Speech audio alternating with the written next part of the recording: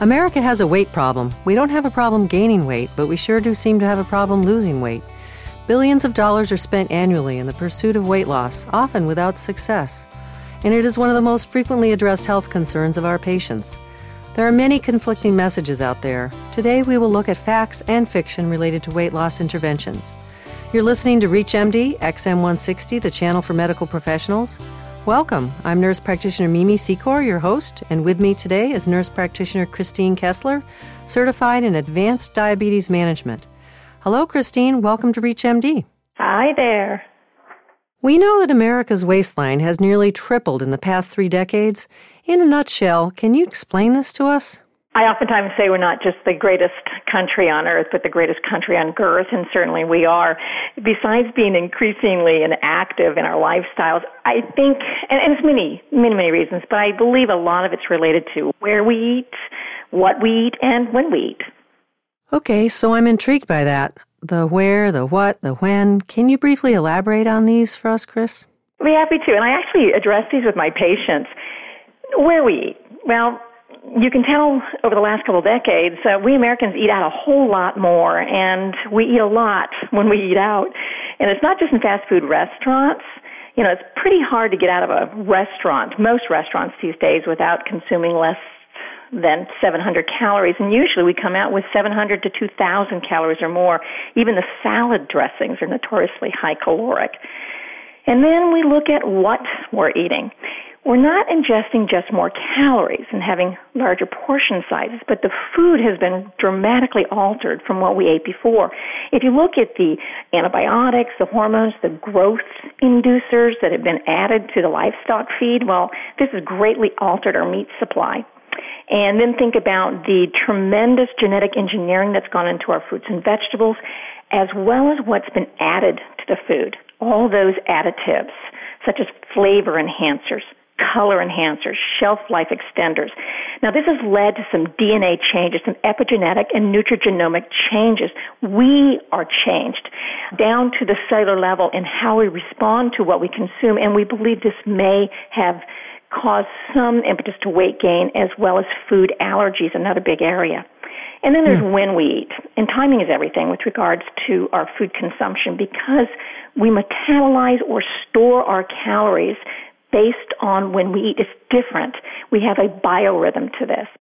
All right. Well, Chris, what is the single best advice you give your patients to help promote weight loss? Well, eat less and move more. I mean, it's simple, but it's true. And it's also very hard to do. It's not easy for a lot of our patients, but I'll usually give them something simple to start with, like cutting out just 100 calories a day is a start. And that's like 1.5 pieces of bread or 2 Hershey's Kisses. Or they might want to do a block calorie reduction, like 700 calories a week. And this, we know, can lead to at least 10-pound weight loss over a year's time. We know that we lose weight faster by reducing our caloric intake than by exercise. Exercise does help maintain weight loss, though. Is there one diet that's better than another for weight loss, Chris? We certainly hear enough about different diets. I think if you ask most of the practitioners out there, and probably you yourself, know the answer to this. The best diet is the one you stick with. And this has been proven by a great study in 2009. It was published in the New England Journal of Medicine. It was by a bunch of researchers at Harvard School of Public Health.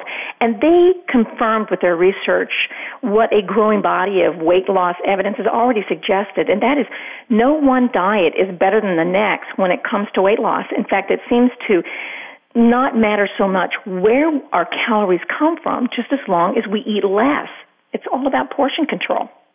Yeah, those 2 chocolate kisses you're talking about? Sorry. You're often quoted as saying timing is everything with regard to eating. What specifically do you mean by that? As I mentioned just briefly before, we do have a biorhythm to how our food is metabolized when we consume it.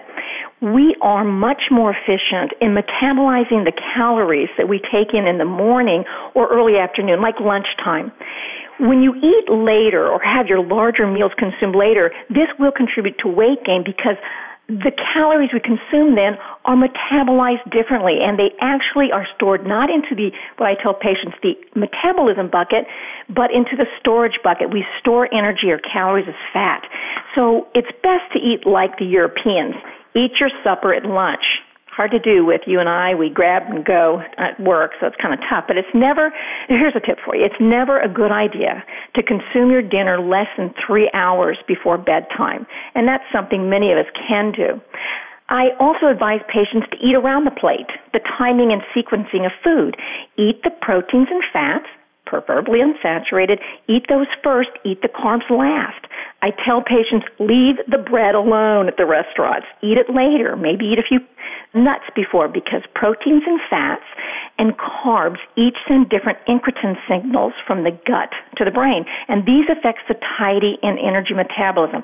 The tip here is protein and fat promote greater satiety and energy metabolism than do carbs. Carbs is quite different. And then slow down when you eat. I suggest patients count to 20 or 25. They don't have to chew, they just count, or lay the fork down and then pick it up between bites. This allows time for the gut incretins to be released to promote satiety. And finally, how we drink our beverages. You can drink before or you can drink after, but avoid drinking during the meal because we tend to eat more as we drink. It's a very American thing to do. It's also suggested a warm beverage after you eat may rev metabolism a bit and help you better metabolize the calories. If you're just joining us, you're listening to ReachMD XM160, the channel for medical professionals. I'm nurse practitioner Mimi Secor, and I'm speaking today with nurse practitioner Christine Kessler, certified in advanced diabetes management. And we're discussing the latest research on the facts and fiction of effective weight loss. So, many people cut sugar intake by using artificial sweeteners, Chris. What about the potential health risks associated with artificial sweeteners so much in the news these days? Boy, is this a worry for our weight-conscious patients. You know, saccharin has been around for 100 years. That's our first artificial sweetener, and it was also our first scare because it was associated, you might remember, with bladder cancer, with research that came out in the 1950s, but this has actually since been debunked. Even so, there are a lot of associated ailments with some of these artificial sweeteners that can affect those who are very sensitive. Now, there's about 12 different artificial sweeteners out there in industry being used. Overall, all of them can cause some GI upset and bloating and diarrhea. They all can do that, especially the sugar alcohols. But I will give you these few nuggets. If a patient has a sulfa allergy, I ask them to avoid saccharin because it is a sulfa-based agent. Those patients who are migraine sufferers should avoid aspartame because it is associated with an increase and can trigger some migraines. One interesting thing about Splenda sucralose is that it may, and I emphasize may, affect absorption of medications, which I think is interesting.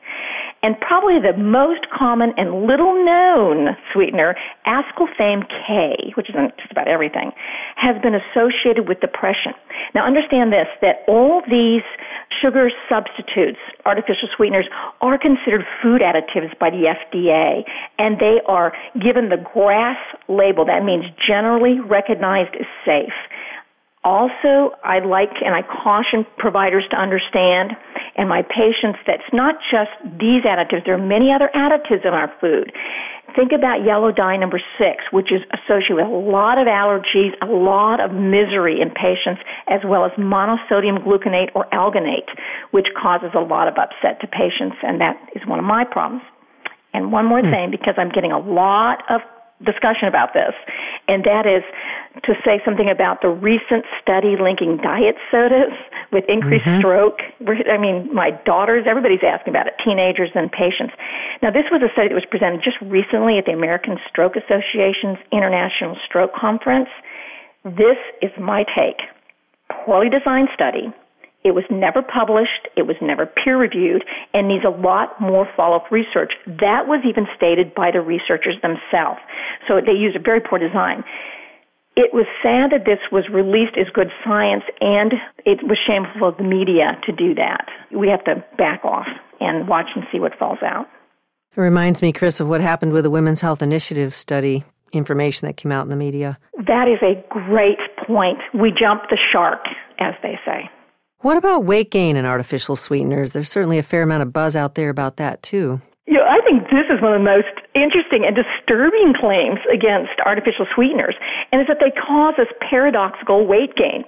This has actually been known as a possibility for a long time, but came into prominence with a Purdue study in 2008 with rodents, rats and mice that were given these artificial sweeteners.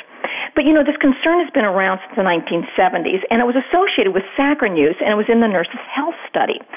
But to be fair, just as many studies have refuted this and have found no weight gain associated with these agents.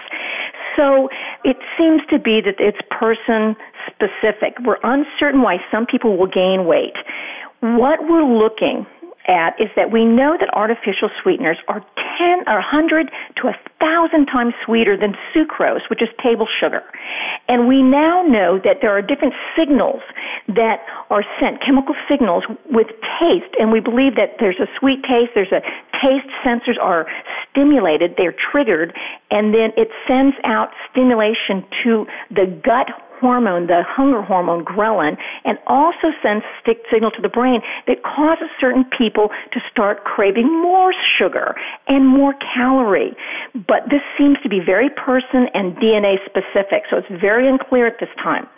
All I'm going to say is that don't stop using this if you can tolerate them. It's a good alternative for our diabetic patients and weight-conscious patients, but just realize moderation in everything. What about helping patients lose weight in problem areas such as the belly or the butt? Is this a total myth, or are there strategies to address these trouble areas? Well, it's a myth. Sorry. It seems like we gain weight in certain spots, but when we lose weight, we generally lose subcutaneous fat overall. And oftentimes it's lost in inches, or notice in inches or millimeters first. We lose inches first before we lose weight. Typically, weight loss will occur most in the belly, the breast, and the buttock, then the face, generally in that order. It is very, very hard to lose thigh fat because that is a benign white fat. It's a different kind of process. With the greatest weight loss, you can actually reduce not just subcutaneous fat, but deadly visceral fat as well. Why do people gain weight more in their bellies as they get older, Chris? That's certainly a question posed to us as clinicians all the time. Many, many, many different biopeptides and steroids, a lot of hormones, either too many of certain types or too little of the others.